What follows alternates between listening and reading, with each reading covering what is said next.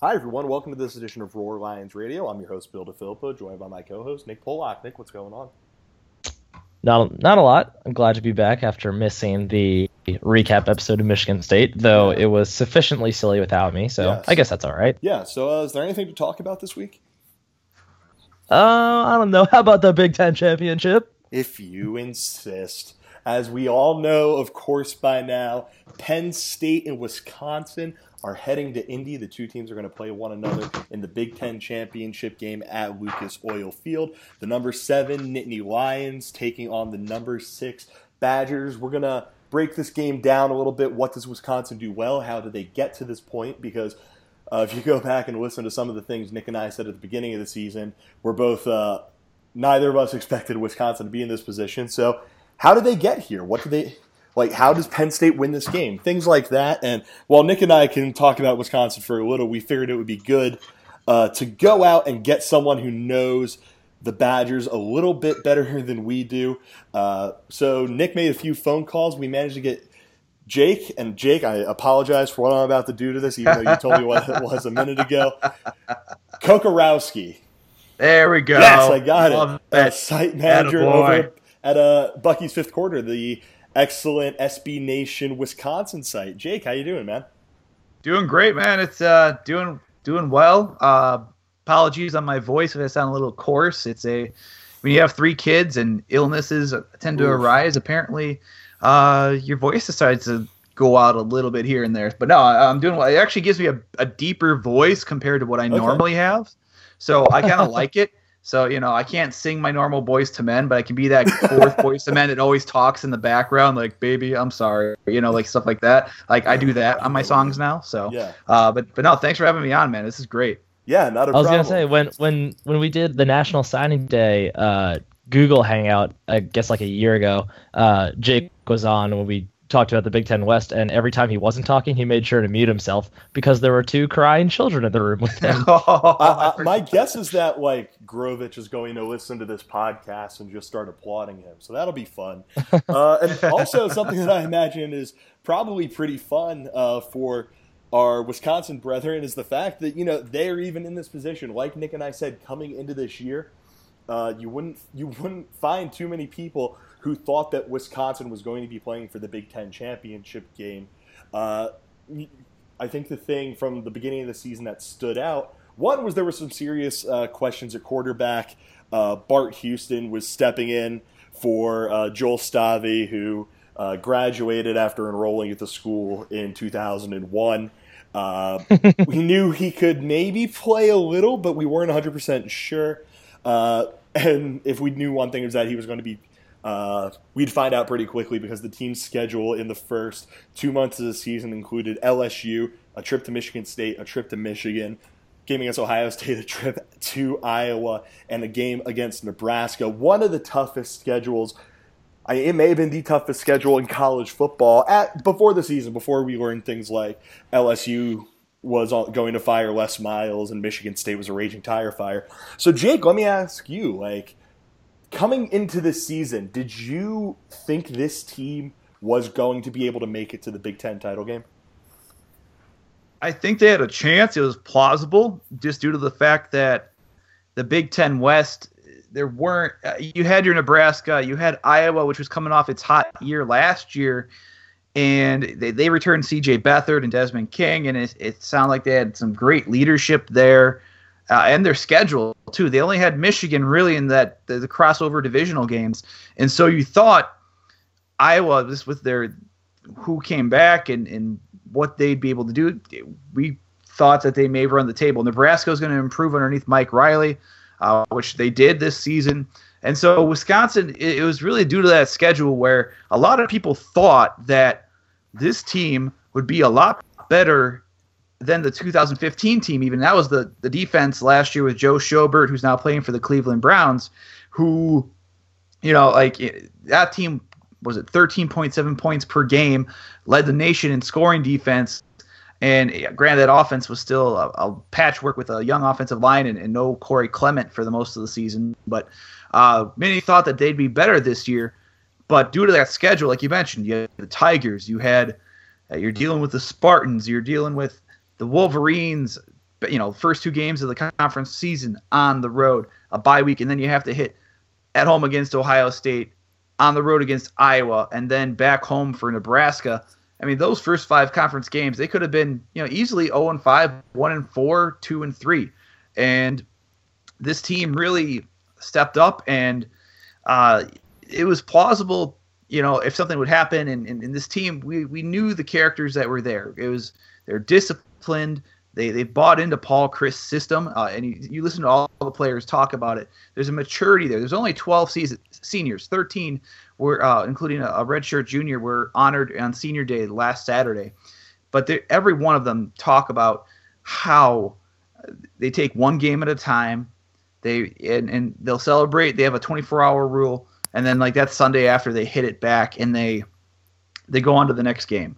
And the discipline that they've had, I mean, they could make the Big Ten West, win the Big Ten West division and make it to the championship game. A lot of people thought that, but a lot of things would have had to go on their way. But this team's proven, without a shadow of a doubt, that they carried that talent and that discipline and the work ethic they have carried it to where they're now at, which, like Penn State, within one game of a Big Ten conference championship, they are literally on, 1 step away, 2 steps away from the college football playoff. Like Penn State, just 2 or 3 away from clinching a berth there if Team Chaos arrives later on. If Clemson and Washington can fall, that's only going to help both teams' cause and whoever wins that game, that conference championship game. So, long story short, people thought that they could make it. How well they've done and how close they are to the playoff, I would say people would think you would be a little crazy just based off that schedule that was, on paper so daunting, right before the season started. Interesting. Just real quick, and you don't need to really expand on this, but it sounds like you think if Wisconsin wins this game, they're going to be in the playoff. Is that accurate, or did I daze off for a second? Well, no, I think they have a chance, and. Okay. But here's the reason. But I call it Team Chaos theory because I really feel Clemson, and you have to have Washington lose. People are going to talk about one of the two, or even both. There's talk about Michigan staying, in that top 4, which you can talk about the 4th down, in overtime about between in the game on Saturday, but. Really, it's the Big Ten champion should represent, but the way that Ohio State's played this year, I know that Penn State, upset them right after they played the Badgers, but I think Clemson stays because of the one loss. Washington would too, despite the strength of schedule. Clemson almost lost to NC State, mind you, if the kicker didn't botch the chip shot field goal too. So there could be a shot that Virginia Tech has. I think Clemson will take it, and they'll make it into the playoff. And I think Washington has a really good shot against Colorado, though. Yeah. The Buffaloes, look at them and what they've done. But if both teams lose, I think that's when you'll really know that Michigan or Wisconsin could jump into that into the fold. If Clemson and Washington win, the Big Ten champion will go to the Rose Bowl, in my opinion. And that's, it's a great consolation, quote unquote, in quotes, consolation, because, Pasadena, that's, for the Big Ten, their fans, that's Graceland. That's their where the Holy Grail is. That's, growing up as a kid in Milwaukee, watching the 1994 Rose Bowl, for the first time when the Badgers gone there for the first time in 30 some odd years, like, the tradition there. And so I think the Big Ten champion, will go to the Rose Bowl.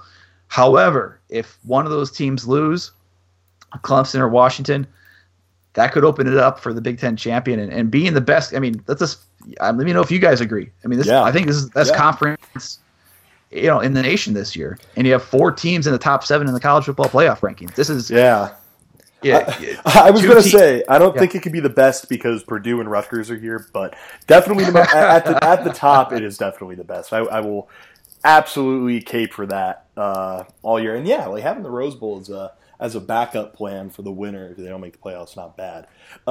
Let's actually get into this team a little bit. I think that by this point in human history, we know what Wisconsin is going to be. They're going to play some really great defense, third nationally in defensive S&P plus, 17th in defensive rushing S&P plus, 9th in defensive passing S&P plus. We'll talk about the defense in a second, but the thing that really sticks out to me, the run game, 53rd in offensive S&P plus. Corey Clement has been pretty solid this year, about 4 yards a carry, almost 1,150 yards, 13 touchdowns. There's some depth there at running back. But the thing that really sticks out to me is that offensive passing S&P plus number, 12th in the nation. Alex Hornibrook, I don't think you can find a single person who saw this coming out of him. He hasn't lit the world on fire, but he's been able, I ain't saying get the job done undersells it a little bit, but he's gotten the job done for this team.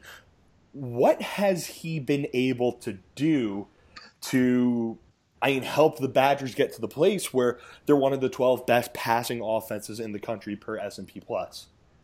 Right, and it's interesting. Now, Hornibrook, let me just say, too, we're going to find out more tomorrow during Paul Chryst' press conference, probably around 3 o'clock, if he's going to play or not. Hornibrook took a hit. Some call it a late hit. I would say it probably was because the Minnesota player had one or two steps that he probably could have taken to avert that. But Hornibrook, it looked like a head injury. They called it a head injury. He's questionable, though. Jeff Petrikis from the Milwaukee Journal-Sentinel had reported that Hornibrook did practice on Tuesday. So there's good signs that he'll be playing. We'll get the final word probably, I would say, tomorrow. If not, it might be a game time decision. We'll see how that goes. But the reason why Bart Houston was more in a reduced role, they're doing a platoon basically now between Hornibrook and Houston. But the reason why Houston, a fifth-year senior, highly touted Elite 11 quarterback out of California in his prep career, basically in that third game against Georgia State, he couldn't move the ball. In terms of the third down conversions, they were 3 of 9 in that category against Georgia State. Also, their red zone opportunities, now they weren't his fault. They should have had 10 more points on the board, in my opinion, due to the fact, but a goal line fumble by Bradrick Shaw and a missed 30-yard field goal by Rafael Gaglianone made it a 6-0 game at halftime. So they needed a spark. Hornibrook comes in, moves the chains, converts the red zone opportunities, and that's where the week after against Michigan State, he made his first start. And you saw that he could move the ball on third down through the air. He had and also convert the red zone opportunities into points. But you're also looking at the fact that he has a nice deep ball on that. He has the ability to put a nice touch on those deep passes to his receivers. You haven't seen that a lot lately, and he's supposed to be a little bit more accurate than Houston. Now, I will say this: they, ever since the Iowa game, Houston came in and led a scoring drive, and they've started to utilize him more since then. Both quarterbacks struggled against Nebraska, right? And so they both threw key interceptions in the fourth quarter that could have doomed the Badgers, if not for that defense. But this team, the quarterbacks, they rely on both of them. Hornibrook, like I said, he has that poise. He's only a redshirt freshman. He's a southpaw, and he has that ability to be a little bit more accurate at times. But let me just say, Houston's looked really good in the past few games, and he has an NFL caliber arm. It's a cannon.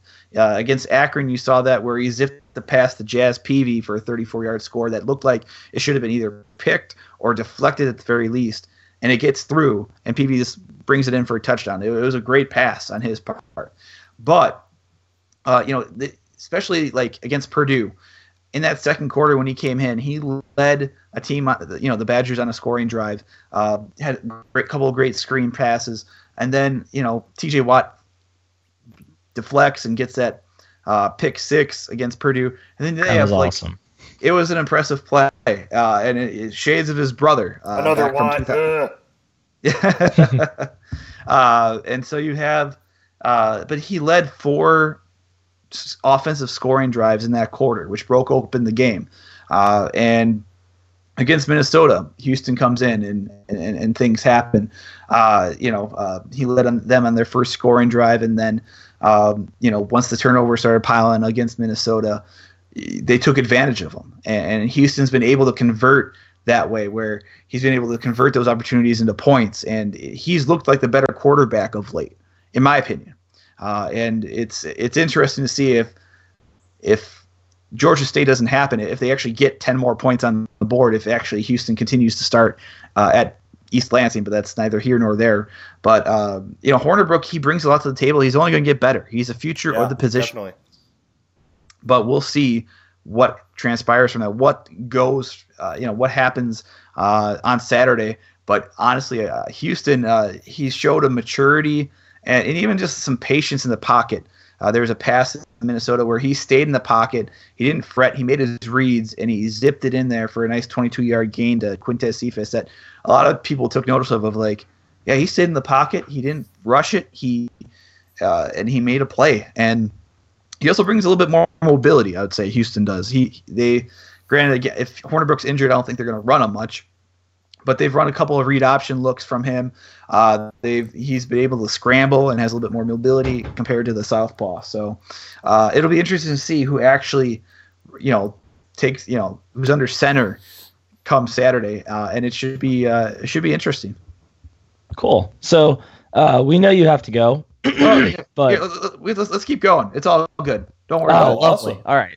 So conversely, we just talked a lot about the offense, and there's a lot more going on with the quarterback situation than I realized. But so flipping to the other side, the easy answer to this question is everything. But what is it exactly that makes this Wisconsin defense so good?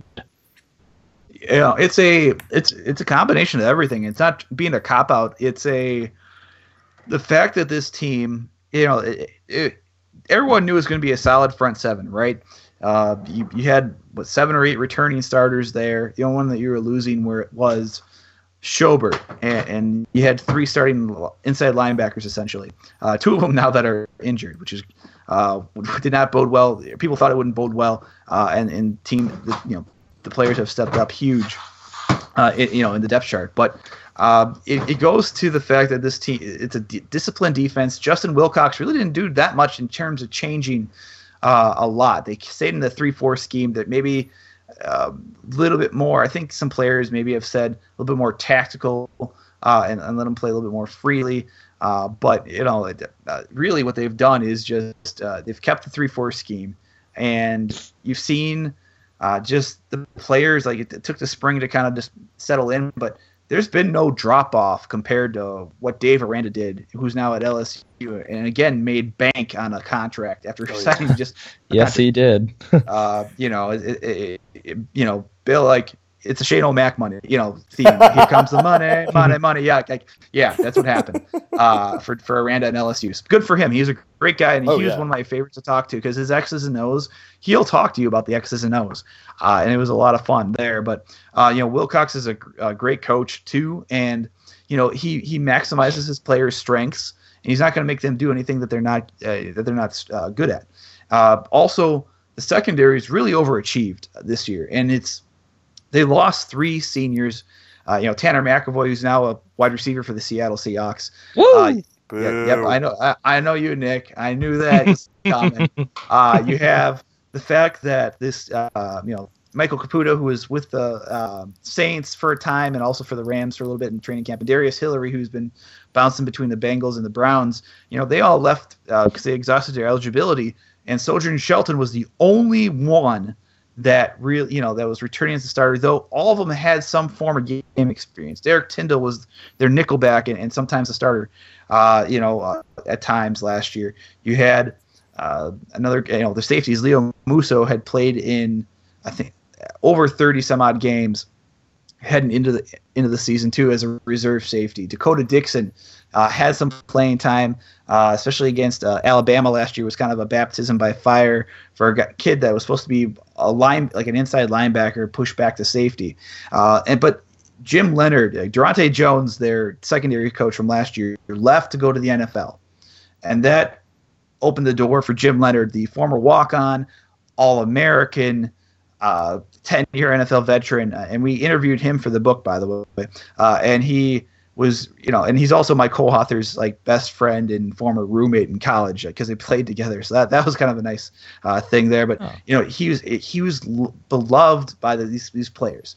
They talk about the confidence that they have with him now. They talk about the ability that, kind of just the see ball, get ball mentality. And it's, take a look at it now. 21 interceptions leads the nation. And it's, I think, the most since 2002. They had 22 interceptions in 2002 when Jim Leonhard was a freshman and led the nation with 11 interceptions. So it's not a coincidence that he brings an easy style to coach. The players respect him and love him. And it's, up and down that defense. And maybe another part with it, the linebackers make all the plays. You'll see, TJ Edwards, the inside linebacker, leads the team again in tackles. But before he was injured, Jack Sitchie was in that role. And two things: the defensive line's very underrated. Chikwe Obashi, Alec James, Connor Sheehy, and now our returning Olive Sagapolo, the latter, who's 340 pounds, is their anchor at nose tackle, and is very athletic for that frame. And he just does, his return against Minnesota was huge last week. So, they plug those holes like you do in a 3-4 defense, and those linebackers have made plays all year. And even with the injuries at inside linebacker, with Chris Orr going down in the first offensive play against the LSU Tigers, and also Jack Sitchie going down after Iowa with a torn pectoral muscle or torn shoulder, you're looking at the fact that like Ryan Connolly and Leon Jacobs have stepped up huge. And Ryan Connolly, and you guys probably, kind of a running theme here when you talk about the simple fact of, Jack Sitchie being a former walk-on, Jim Leonhard, former walk-on. Ryan Connolly is what you call a glue guy. And it's one of those glue in the foundation where, hey, Chris Orr's a scholarship player, and he goes out. Connolly against LSU had 7 tackles, including a huge third down stop on a screen pass in the fourth quarter to stop Leonard Fournette, where he stopped the block on, or is it Ethan Posick, that All-American center. He stopped the block there. He eluded it and tackled Fournette for what could have been a huge game and a potential game changer against Nebraska. He's a co-defensive player of the week. 11 tackles, a couple for loss. Combined, him and Jacobs combined for 22 tackles. And it's this next man up mentality that you've seen with this team through injuries. Natrell Jamerson, their nickelback, out for 4 to 6 weeks due to a left leg injury.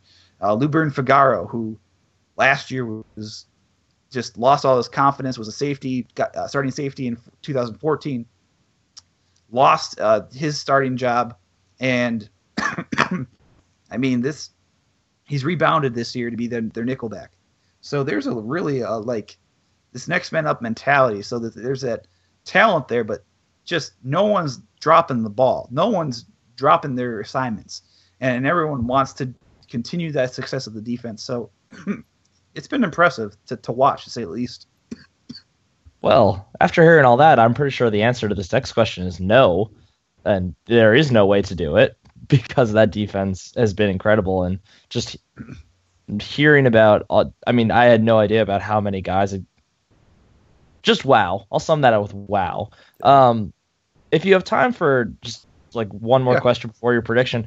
Yeah, you got it. So thinking about the Michigan game, thinking about the Ohio State game, what kind of went wrong for Wisconsin in those games? What is the formula for beating this Badger team?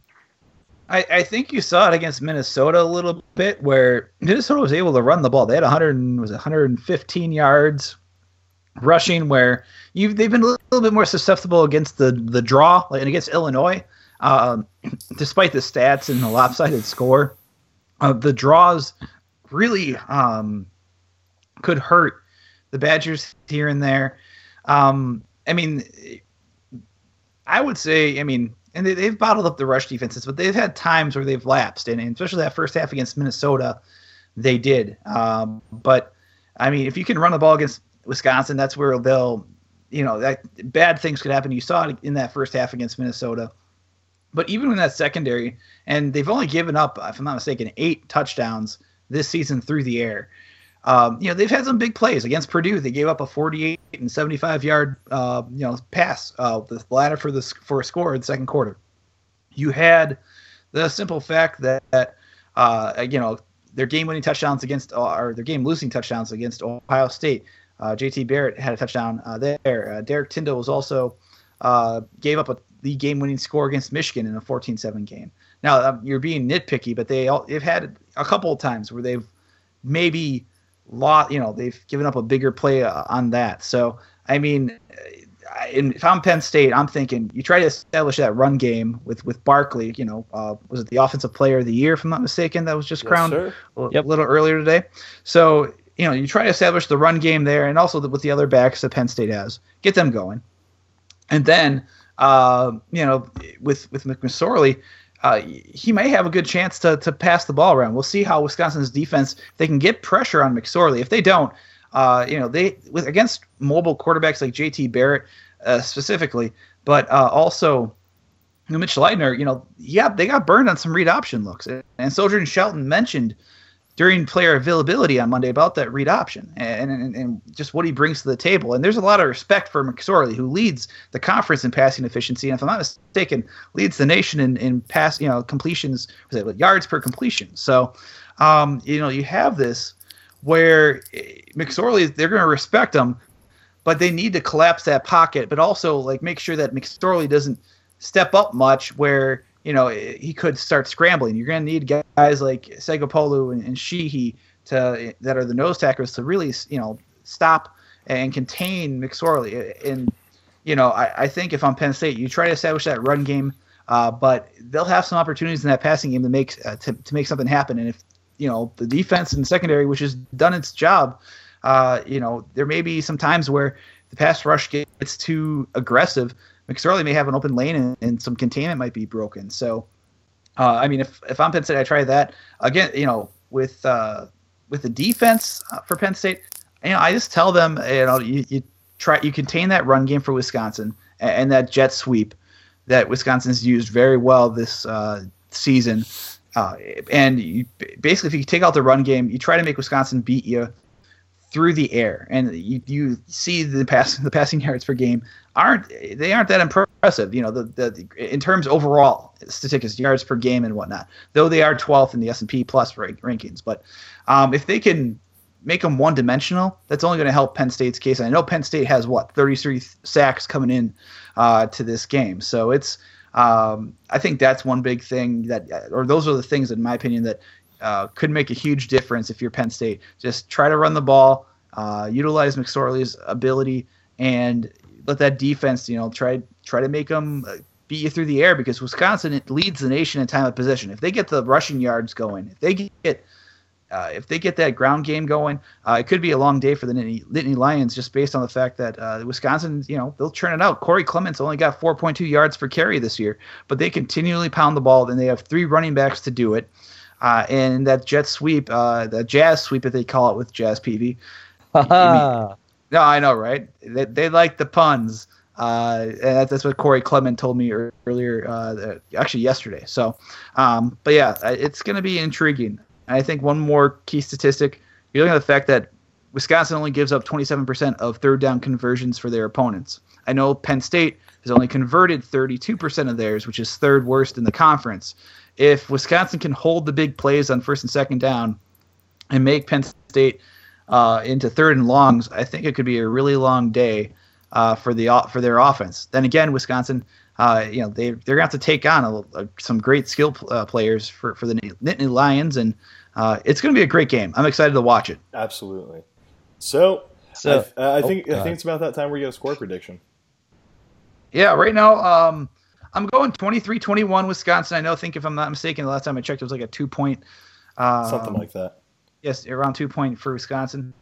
It's hard. We've doubted this team in the past this season, where you looked at, going against Michigan State, going against LSU. You're like, you didn't know what this team was made of, and there's an intangible there of the players playing for each other. They're playing to have fun, which has been some of the message this year, and they play for each other, which is you see that with just the way they interact with each other, and when you're doing player availability and them joking around. And so, but going against Penn State, I mean, they're going to have to, like I said, just on defense, they need to really just contain McSorley. They need to contain that run game and see what they can do and make them one-dimensional. If they can get some pressure and make the quarterback uncomfortable, that's only going to lead to good things, and that's what's led to 11 interceptions in 3 games. I think they'll be able to do that to an extent. I think there'll be some adjustments they'll have to make. I think Penn State could get up early. And if they do, Wisconsin, they know how to adjust well, as you saw again in the Minnesota game. So I think that's the key there. I think they'll be able to. I think with the time possession, and Penn State gives up around 150 yards per game on the ground.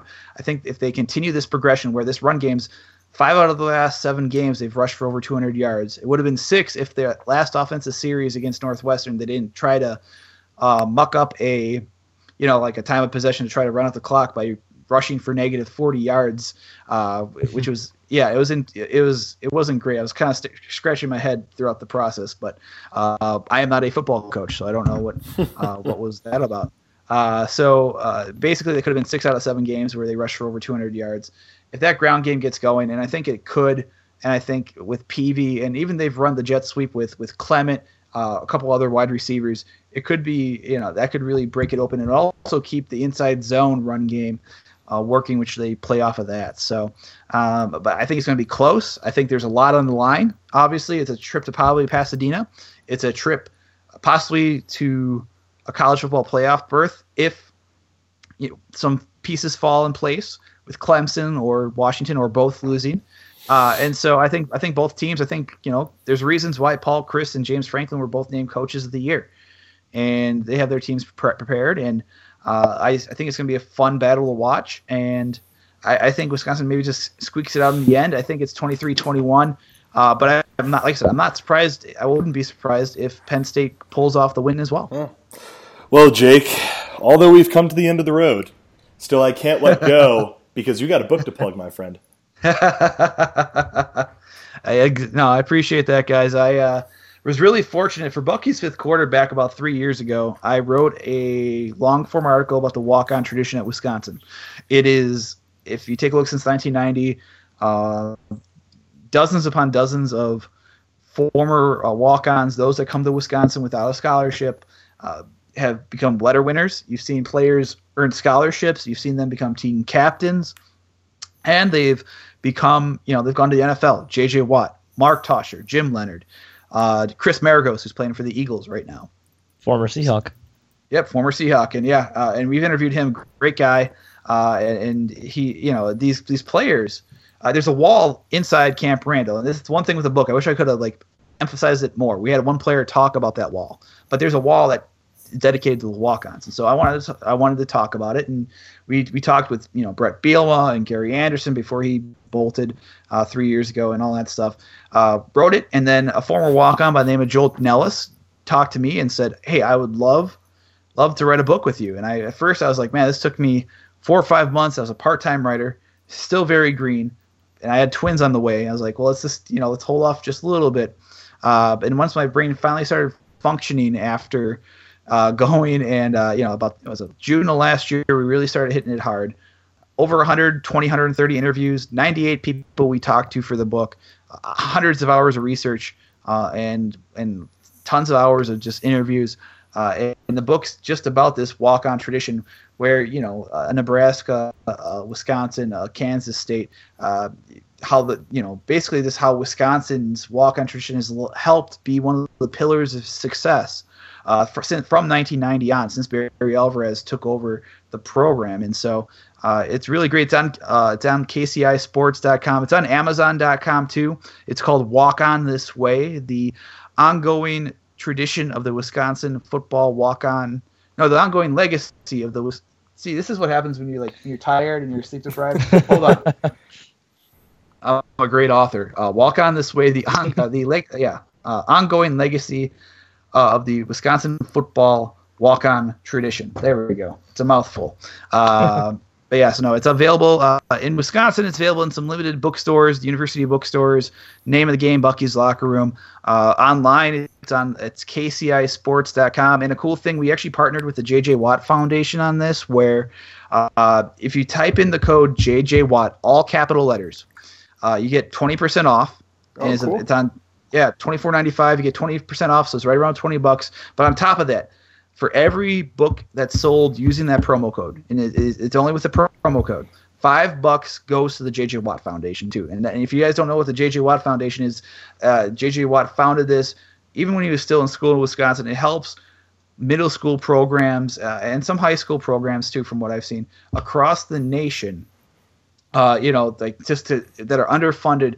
They get these requests. They've donated over 2.3, almost I think right around 2.3 and more $million so far in his tenure, and in just alone they raised about $2 million, just under $2 million this past May in Houston for his charity softball classic, and it's been great partnering with them on that. So hey, go to kcisports.com and not just read a good book, which granted, I'm biased. Let me just say that, but I would hope so. But you're also, you're really helping a great cause. And this is, we love telling the story. It's been a humbling experience. You have your highs and the lows as a writer, and a lot that went into it. We're really happy with the final product, and we hope we've told the walk-on tradition, to accurately. We hope that we've given the players the proper due. And thanks for letting me plug it. And we actually have a book signing tomorrow in Milwaukee, and I'm actually going to be on BTN Live hopefully tomorrow to plug the book too. So it's going to be kind of crazy. Tomorrow as in Thursday, correct? Yes, tomorrow as in Thursday. All right, so if you are listening to this, make sure you check out BTN Live. Make sure you get the book. We'll make sure to drop a link somewhere in the post for this podcast. And of course, make sure you get over to Bucky's Fifth Quarter. Check out what they're doing over there, and check out all the good work being done by our friend Jake Kokorowski. Jake, thank you so much for being on. Hey, guys, enjoy the game. Pleasure talking with you guys. Hope to talk to you guys soon. Right back at you, my man. Later, Jake. All right, so Jake has split, so now it's just Nick and I. And Nick, do you want to talk about this game a little bit? I do, because there are some really interesting things that I've noticed in the numbers for both of these teams. So let's talk about it. I agree. You go ahead. I want to hear what you think. Well, one of the first things that, just looking over the S&P that I see, basically the story of this game seems to be that it's a outstanding Wisconsin defense and a slightly above average Wisconsin offense against a great Penn State defense and great Penn State offense. So it's kind of that balance of, it's kind of the balance of Penn State is kind of the team that's more well-rounded, like when you look at the whole thing. But Wisconsin's the only one of the two that does something like at a truly, truly elite level. Yeah, the crazy thing is that if you're just looking at offenses and defenses, Wisconsin has the best unit in this game in its defense, but it also has the worst unit in its game in its offense. So, I think that I don't think it's much of a stretch to say that if Wisconsin's defense plays Wisconsin's offense plays a little bit better than, or when it comes to putting up points than we probably expect, they're going to win this game. But if Penn State is able to get some points on the Wisconsin defense, and the Wisconsin defense plays a little bit worse than expected, Penn State's chances of winning this game is really good. So, a question for you, and then I'll answer it. We'll just have a little back and forth on this. What do you think is more likely to happen? Wisconsin's defense gets hit in the mouth and doesn't play like Wisconsin's defense, or Wisconsin's offense comes out with its hair on fire and is able to do some things against the Penn State defense? I don't foresee the offense coming out with its hair on fire. Okay. The only way I see that happening is if I don't know, some combination of the quarterbacks kind of brings a new. And I mean, they've both been playing, so this really isn't likely in all likelihood, but some combination of those guys just kind of brings something that they haven't really shown on tape to this point. But from what I've seen from Wisconsin, I mean, the offense can be fine. It can be solid. If Hornerbrook is on, it's pretty good. Corey Clement's obviously been pretty good this year, but they don't really seem like an offense to me that's going to come out and necessarily surprise a defense like Penn State's, which hasn't been Wisconsin level, but it's still been very good. Yeah, and that's something that I've been thinking about with this game. Like, when you're going into a conference championship game, everything that you do is on tape. Everything that you do, everything that you will run throughout the course of the season is on tape. So you probably need to have a few wrinkles that the other team just doesn't see coming. And with Wisconsin, the best thing about it, the thing that has made it so good for so many years, is its continuity. It plays football the same way. Very fundamentally sound, very physical on defense, very much able to raise some hell, and we'll talk about this in 1 second because there's one stat in this game for Wisconsin that really terrifies me. On offense, you're going to run the ball, you're going to make smart passes, you're not going to try and get everything with one throw down the field. I think Wisconsin, I can't foresee them coming out and doing anything too shocking. On the other side, I can see Penn State trying to throw a couple of wrinkles and trying to throw a couple of things that we haven't really seen at Wisconsin. Whether or not it works, I don't know, but I think those couple of wrinkles, those different things that we haven't really seen out of Penn State this year, that maybe James Franklin and Joe Moorhead have been keeping on those back 2 pages of the offensive playbook, are the things that we can see maybe break this game open a little bit for Penn State against a really good Wisconsin defense. Looking at the Badgers, what is the thing that scares you the most? I mean, the defense in general obviously is pretty scary. Yep. The fact that they're one of the best in the country at keeping teams from finishing drives is definitely scary, because Penn State has shown that, especially early in the game, that's definitely not one of their strengths. But I think one of the things that really stands out to me personally is that Wisconsin has been a very good first half team. And their defense has been outstanding throughout the whole game. By quarter, their defensive rankings go 12, 21, 8, and 11. But offensively in the first quarter, their S&P, they're ranked 20th. Second quarter S&P, they're ranked 12th. In the second half, it jumps up to 54 and 52. But I don't think that's a great thing for Penn State, because we know that Penn State has been the best fourth quarter team in the country, been one of the best second half teams. But if Wisconsin is able to build any sort of lead in the first half, Penn State will not have an easy time fighting their way back in the second half like they've been accustomed to doing, because that defense doesn't get any worse. Like, that defense stays nasty the entire game. So that is a little concerning for me. And then the other thing, just their overall havoc rate as a team, ranked number 8 in the country. Yeah, there's a really interesting part about is that the defensive line is ranked 120th. Yeah. All the havoc comes from their linebackers and defensive backs, which I think I'll save this for kind of the more positive outlook.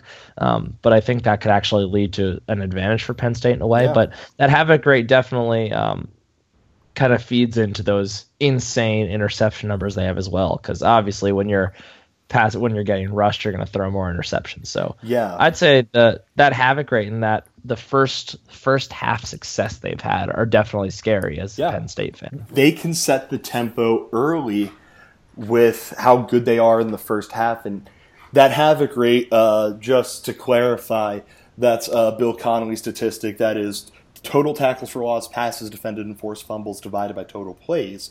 So Wisconsin's linebackers and defensive backs are getting into the backfield. They're defending passes, they're forcing fumbles, and they're doing it at a rate that is just astounding. Their defensive backs are 4th in defensive back havoc rate. Their linebackers are 5th in defensive back havoc rate. And since Nick took my talking point, I'm going to take what is probably his, and that is that Penn State's offense, this is something that it could possibly take advantage of. If Wisconsin is bringing the pressure from its linebackers and its defensive backs, that's going to create opportunities for Chris Godwin, for Saeed Blacknell, Deshaun Hamilton, Mike Gesicki, Saquon Barkley in the passing game. And if there's one thing that Trace McSorley has been really good at this year, it's been identifying where he's going to have these one-on-one matchups between one of his ultra-talented dudes in the receiving game and just chucking the ball in their direction and letting them go get it because they are really good at doing that. If Wisconsin really starts dialing up the pressure from their back 7, I think Penn State can take advantage of this. And of course, this gets to the opportunity, and this could be one of those weird games where Penn State's passing game opens things up for Saquon Barkley in the running game, because all of a sudden Wisconsin has to start respecting what McSorley could do and dropping dudes back in coverage and freeing up, the 3, 4, 5, 6 yards in front of the line of scrimmage for Barkley to take advantage. And even in the running game, if they're bringing the pressure and they have running plays designed to beat the blitz, Saquon could be running for a long, long time if they make the right call. So that's we should also mention though that on the talking point of that defensive line havoc rate being so low and the linebackers being so high, obviously this doesn't account for the defensive back havoc rate, which is absurd. Yep. But, the fact that Wisconsin does play a 3-4. A lot of time they will have one of those linebackers that it's basically playing as a defensive end, not lining up with his hand in the dirt, but he's usually they'll probably have someone lining up on the line. So that does play a factor also. So like a guy like TJ Watt is getting a lot of those sacks playing from a kind of a hybrid defensive end position. But that doesn't explain the defensive back rate, which is absurd. Well, I mean, I'm going through, and they have guys like Derek Tyndall, who has 11 pass breakups on the year, and Sojourn Shelton, who has 12 pass breakups on the year, and we should have asked Jake how to pronounce this. I'm going to say Luburn Figaro, a safety, and I understand Figaro. I was going to say that makes me sound like a stereotypical cop in every teen drama. He has 7 pass breakups. This secondary is really good at breaking up passes. Of course, if Penn State gets, the 6'6", 250-pound Mike Gesicki on Sojourn Shelton, who is very good but is 5'9", 168, I pray that Trace is just going to say, okay, so here's what we're going to do. Everyone go to that side of the field except for you, Mike, and I'm just going to throw it in your direction and see what happens. But neither here nor there. Looking at this Wisconsin team, Nick, what do you think Penn State needs to do to win this game? I think they need to do something they haven't been able to do in the last 2 weeks and could be even more difficult given his current situation. But that is run the ball effectively. Run the dang ball! Yeah, exactly. I think if Saquon can get going, I mean, really, this is the key to success for every Penn State football game. But if they can get Saquon going, then, I mean, obviously, that just opens everything up. That opens up to the play action. That gives McSorley a chance to throw deep. Even on a defense as good as Wisconsin's, they're going to devote some extra resources to stopping Barkley if they have to. Yeah. Now, that run game has been a little more difficult to get off the ground in recent weeks with Bates kicking out to left tackle and missing Brendan Mann. Connor McGovern was out for a game, back now, so hopefully that'll improve on that side. Steven Gonzalez played better last week. To his credit, he has been a perfectly solid left guard, although, of course, he's a dude who has barely played football. So, yeah, I think the fact that McGovern as a true freshman has been so great and Bates as a redshirt freshman has been so great maybe has led some people to be a little hard on Gonzalez because he's a redshirt freshman too, but not all redshirt freshmen are created equal. So. Yes. Yeah, definitely. I'm going to agree. Run the football, get things going there. And I think it's also pretty important that Penn State doesn't really let, and this is something I was trying to harp on with Jake. I was really surprised when I saw that Wisconsin was 12th in passing S&P Plus on the offensive side of the ball. I think Alex Hornibrook and Bart Houston are both guys that, one, you can get to, and two, are capable of making mistakes if you make them make mistakes. I mean, Alex Hornibrook is a true freshman who, while don't get me wrong, he has been great this year. Like, relatively speaking, like he hasn't put up, the numbers that McSorley has put up, but for a true freshman to just take that job from a guy who has been there and to start on the road at Michigan State, which, again, we know what Michigan State is, that still, at the time, was a pretty big win for them. Go to Michigan, 14-7. You're not going to win that game, but you battled all 4 quarters. Taking it to Ohio State in his own building, beating Iowa on the road. This is a dude who has, and I hate to say this for a quarterback who doesn't play for Penn State, this dude has a little moxie about him. And if Penn State is able to rattle him, if Penn State's defensive line and linebackers are able to make him know that they're there, and if Penn State's secondary can maybe force an early turnover or something, and they have to go to Bart Houston, and then Penn State's also able to get to Bart Houston, that is the best possible thing that could happen for Penn State. Whether or not that happens, I'm not sure. Penn State's also going to need to look out for Jazz Peavy, a wide receiver who is using the running game a little bit for Wisconsin. He has 17 carries on the year. But, I think the big thing, don't let this passing game get going so you can really key in on the running game and stop the 3 or 4 dudes that Wisconsin likes to throw out there. Speaking of throwing things out there, Nick, would you like to throw a score out there?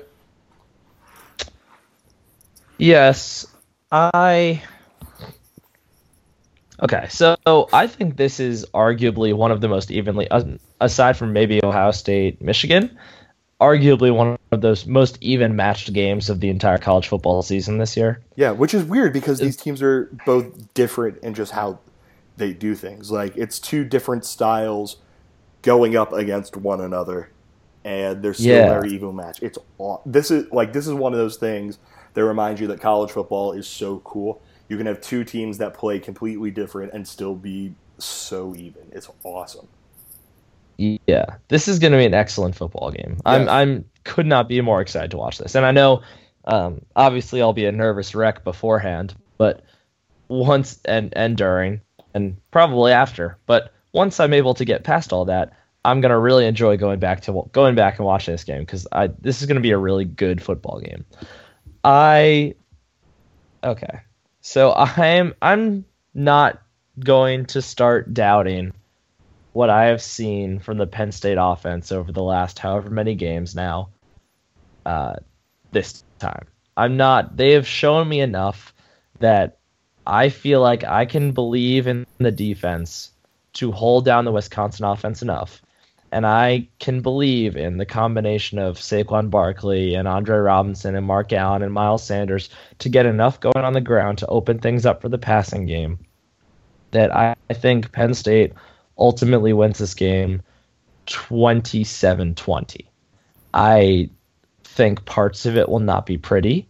I think the first half will have Penn State fans very, very nervous. I could easily see Wisconsin going into the half with something like a 14-3 lead or even something like 17-7, something like that. But it's to the point where I pretty much trust this Penn State coaching staff and I trust the players to get themselves right at halftime. And whatever that adjustment ends up needing to be, I'm to the point where I trust these guys to do what they need to do to win. They've shown that. They've proven that against teams not on the same level as Wisconsin. They've proven that against teams at their level, like Ohio State. Obviously, it was a very different game, but still, Penn State showed a lot in that second half. So, yeah, I'm gonna trust these guys. I'm gonna say Penn State pulls it out.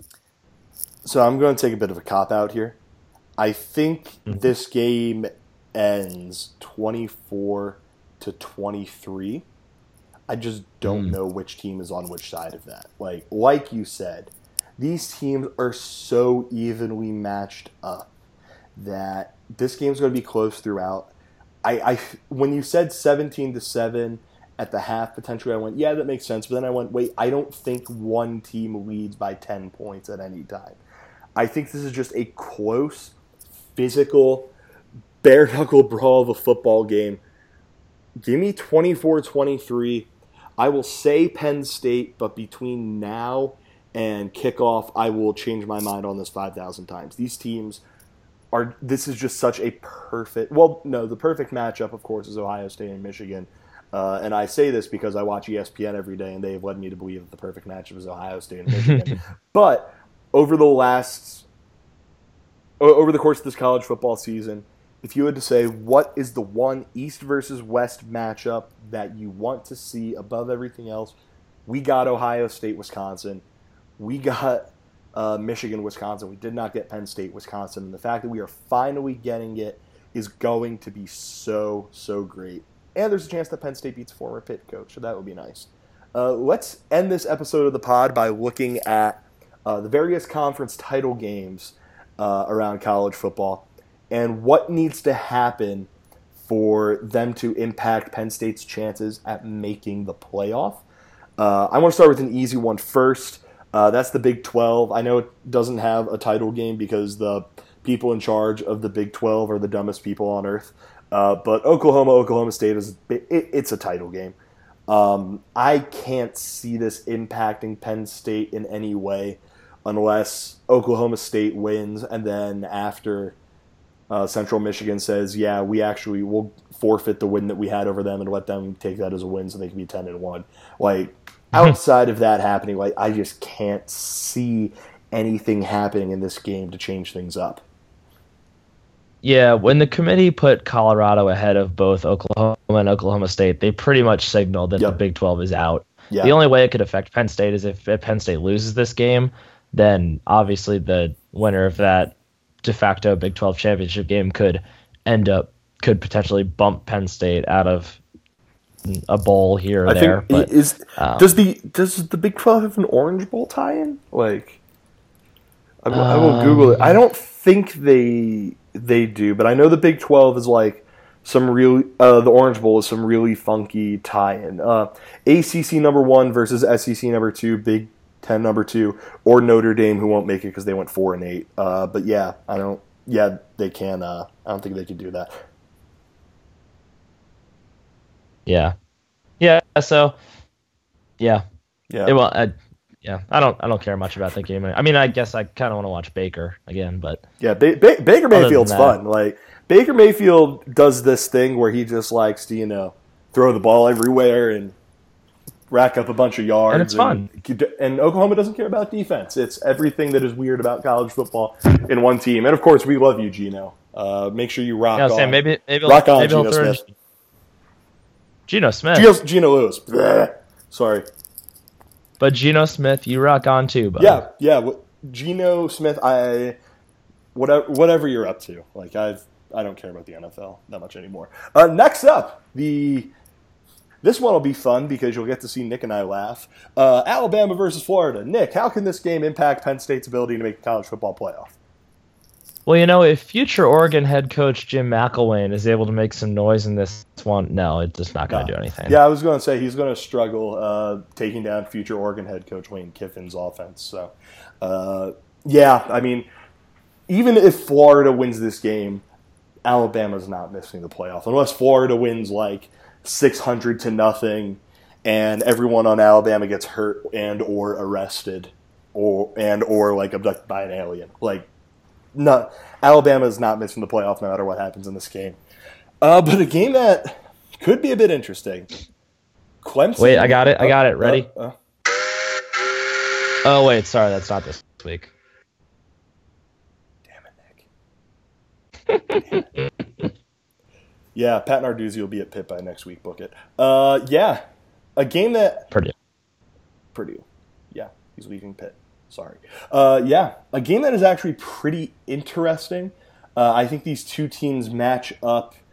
I don't want to say well per se, but I think that when you look at these two teams, it's not as one-sided of a championship game as you would think. And that's the ACC title game. Clemson against a Virginia Tech team that, when Tech has been on their game, especially on offense, this team can put up some points on people. If there's one issue that we've really seen with Clemson, it's that every once in a while it gets into a game where it allows too many points. Louisville hung 36 on them. Florida State hung 34 on them. Pitt hung 43 on them.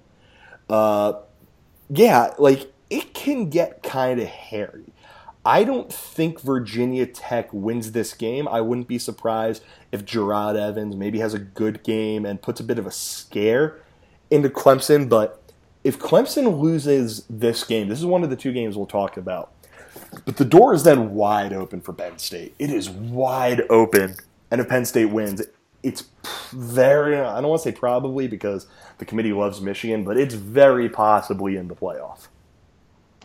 Yeah, I mean, if I'm a Clemson fan, I'm pretty terrified about this game. Definitely. Like Virginia Tech, I know it hasn't been the smoothest sailing this season, but anytime you're going up against a quarterback like Gerard Evans in a big game, obviously Clemson has their own Gerard Evans, a better version of Gerard Evans in Deshaun Watson, but it's not an easy matchup. Like Virginia Tech is not an easy out. They're not going to have an easy time with this team. So I don't know if I can go so far as to predict Virginia Tech's going to win this game. Yeah, I'm but there. It's going to be a fight. Yeah. I mean, the thing that makes Virginia Tech so interesting is that when they've shown flashes of being good, they look really good. Again, like, we've sung the praises of Evans a bit on this podcast, but his receiving core, Isaiah Ford is a monster. Not enough people know about how good this dude is, but he is one of the 10 best receivers in college football for my money. Cam Phillips is not as good as Ford, but the dude can get the job done. Bucky Hodges is a 6'7" tight end who, if you throw the ball in his general direction and he's able to use his very long limbs to go get it, he can go get the ball. Again, I'm with you, Nick. I think Clemson ends up winning this game, but it's going to be a fight. Like, I would not be surprised if we're scoreboard watching in the fourth quarter because Virginia Tech is within like 10 or something. So this will be a really fun game. And then, of course, the big game for Penn State. Of course, I am talking about Baylor going to West Virginia. Yes, obviously, because odds are Dana Holgorsen is going to be taking another job sometime soon. Maybe, possibly, I don't know. But in all seriousness, Navy Temple. Actually, that's going to be a real good game. We're talking about Colorado, Washington. That game is going to be awesome. Washington, I am of the belief that Washington, they entered the season a little bit underrated. Like, they were one of those teams that every college football writer was basically going, yo, Washington's going to be really, really good. And then everyone just kind of went, oh, okay. And then they smash Rutgers, they smash Idaho, they smash Portland State. And everyone's still going, okay. Then in midseason, they beat the hell out of Stanford.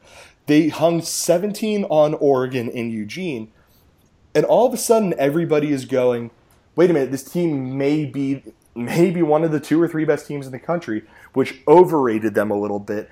And now it's kind of swung back in the other direction. I think this is a somewhat underrated football team right now. They're number 4 in the polls, but based on the resume that they have put together, the fact that people are saying, oh, they're right there with Michigan, or Michigan's right there with them, I think that's a bit disrespectful. I think that's something they're going to carry on their shoulders, that pretty serious chip. But on the other side, we have the best story, maybe other than Penn State, maybe even better, I don't know, than in Colorado. Predicted to finish last. What Mike McIntyre has done with this team has just been outstanding. Nick, unplug and replug your mic right quick. Yeah. So what Mike McIntyre has done is coach of the year caliber stuff. They were predicted to come in last in the Pac-12 this year. And now they're right on the verge of playing for a Pac-12 title and playing spoiler for Washington. Nick, this game is going to rule. On Friday night, I'll be in Indianapolis. I'm going to be to a television watching this. What happens in this one? Because I still don't totally know. Okay, so yes, this game is going to be incredible. Could not be more excited for this game.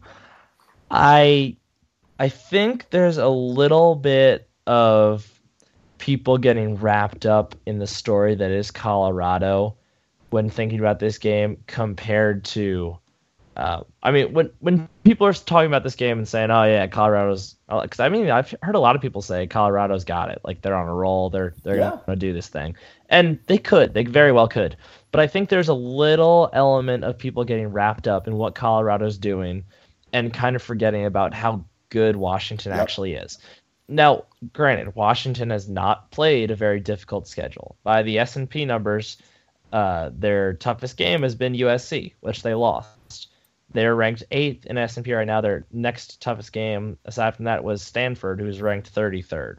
So it has been a fairly easy walk to their 11-1 record at this point. However, that walk has been filled with some pretty fantastic football on both sides of the ball. Myles Gaskin was outstanding as a freshman running back, has gotten better as a sophomore. Jake Browning has been incredible this year. Over 3,000 yards, a 40-7 touchdown to pick ratio. That's insane. The receiving core, John Ross, Dante Pettis, Chico McClatcher, it's been awesome. John Ross is amazing. And if you have not watched Washington, Jake Browning is great. This defense, as Nick said, is nasty. Myles Gaskin is an incredible running back, but watch for John Ross because this dude can light the world on fire. The crazy thing is that being a Seattle sports fan, a good chunk of my Twitter timeline is filled up with Seattle fans, and University of Washington being in Seattle, a lot of those guys are also Huskies fans. So before the season, there was a lot of criticism surrounding John Ross. A lot of people saying like sarcastically saying, "Oh, maybe this will be the year John Ross finally figures himself out." Just a lot of people not thinking much of him. Just a lot of people saying that he's potential wasted and just lots of just never going to be what he was supposed to be. And holy crap, has he been great this year? Yep. He is fantastic. He's so good. As much as it pains me to say, because number one, it'd be really cool to see Colorado win, and number two, you're a Wazoo fan, yes. Yes, and I am a Wazoo fan, so I will say. But I do not harbor hatred for the University of Washington like most Washington State fans do. I may have said it before. I would have gone to Washington. I would have gone to Washington had they had the teaching programs that I wanted. They only had one. I still don't understand why. I even went back the other day to check, and they still only have one teaching program. So get your act together, Huskies. It was a beautiful campus. I loved that place. But that being said, as cool as it would be for Colorado to win, as much as my Washington State alum mother would love to see the Huskies lose, I don't see Washington losing this game. I think it's close. I think the Colorado defense forces Browning into a few mistakes. I don't think they let them get rolling to nearly the degree that other teams have, and it probably will be another low-scoring game like the USC game.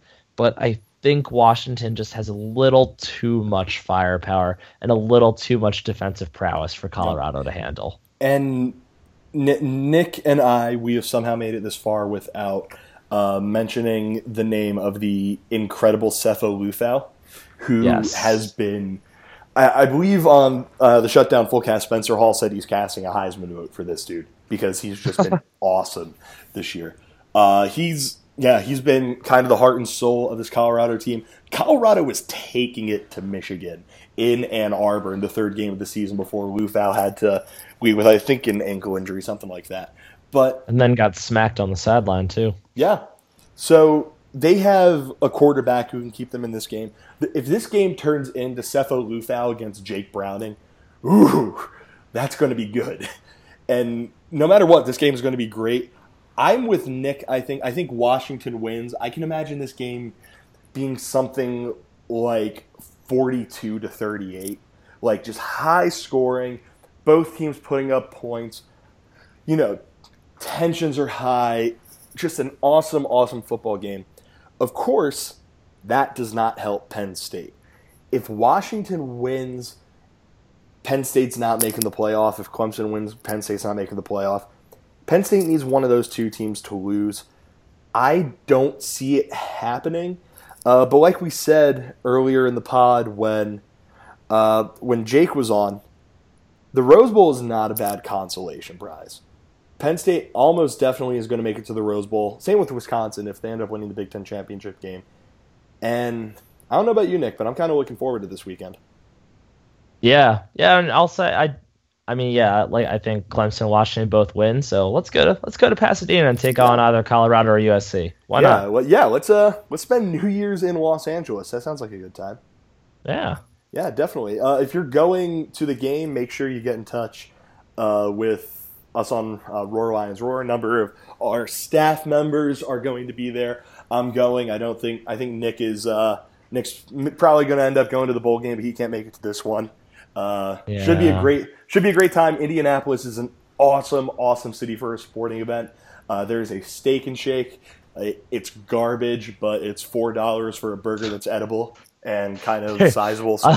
I love that that's your Indianapolis. It's a great place for sporting events. There's a Steak and Shake. Yeah, I love how that is the first. Nick, here's the thing. You have been to New York plenty of times. You live in the greater DC area. You should understand better than anyone how amazing the phrase an edible, sizable $4 cheeseburger in a major metropolitan area is. I do. As somebody who has spent $8.50 for a burger at Steak Shack in the National Stadium, I do. Oof. Yeah. So if you need me, I will either be at a bar or at the Steak and Shake up until kickoff, in which case I will be at the game. It should be a great time. Hope that you all are able to make it out to Indianapolis. Hope we're all able to celebrate a Nittany Lion win on Saturday, and I hope you all enjoyed this edition of the podcast. Buy some shirts. They're really nice. Buy a hoodie. We have one of those now. Keep reading the site. Keep supporting the site. Comment section was pretty active today, which is always a plus. We always love hearing what you guys have to think, and we always love engaging with all y'all. Keep sharing the stuff that we do. Facebook, Roar Lions Roar. Twitter at RLR Blog. Subscribe. And keep coming and writing forum posts too. We've got a few of those. Yeah, we had Devin's forum post about forum post. Yes, about Trace McSorley's legs was awesome. So shout out to Devin, and any of you, if you ever want to do that, by all means, go for it. We love that stuff. Subscribe, iTunes, leave us a review if you do that. Subscribe to SoundCloud, Google Play, and just keep supporting the site. We really appreciate it. Again, hope the Nittany Lions are able to give us another reason to cheer this weekend, and we hope you all enjoyed this edition of the pod. For my co-host, Nick Pollock, I am Bill DeFilippo. Take care, everyone. Bye. Berduzzi.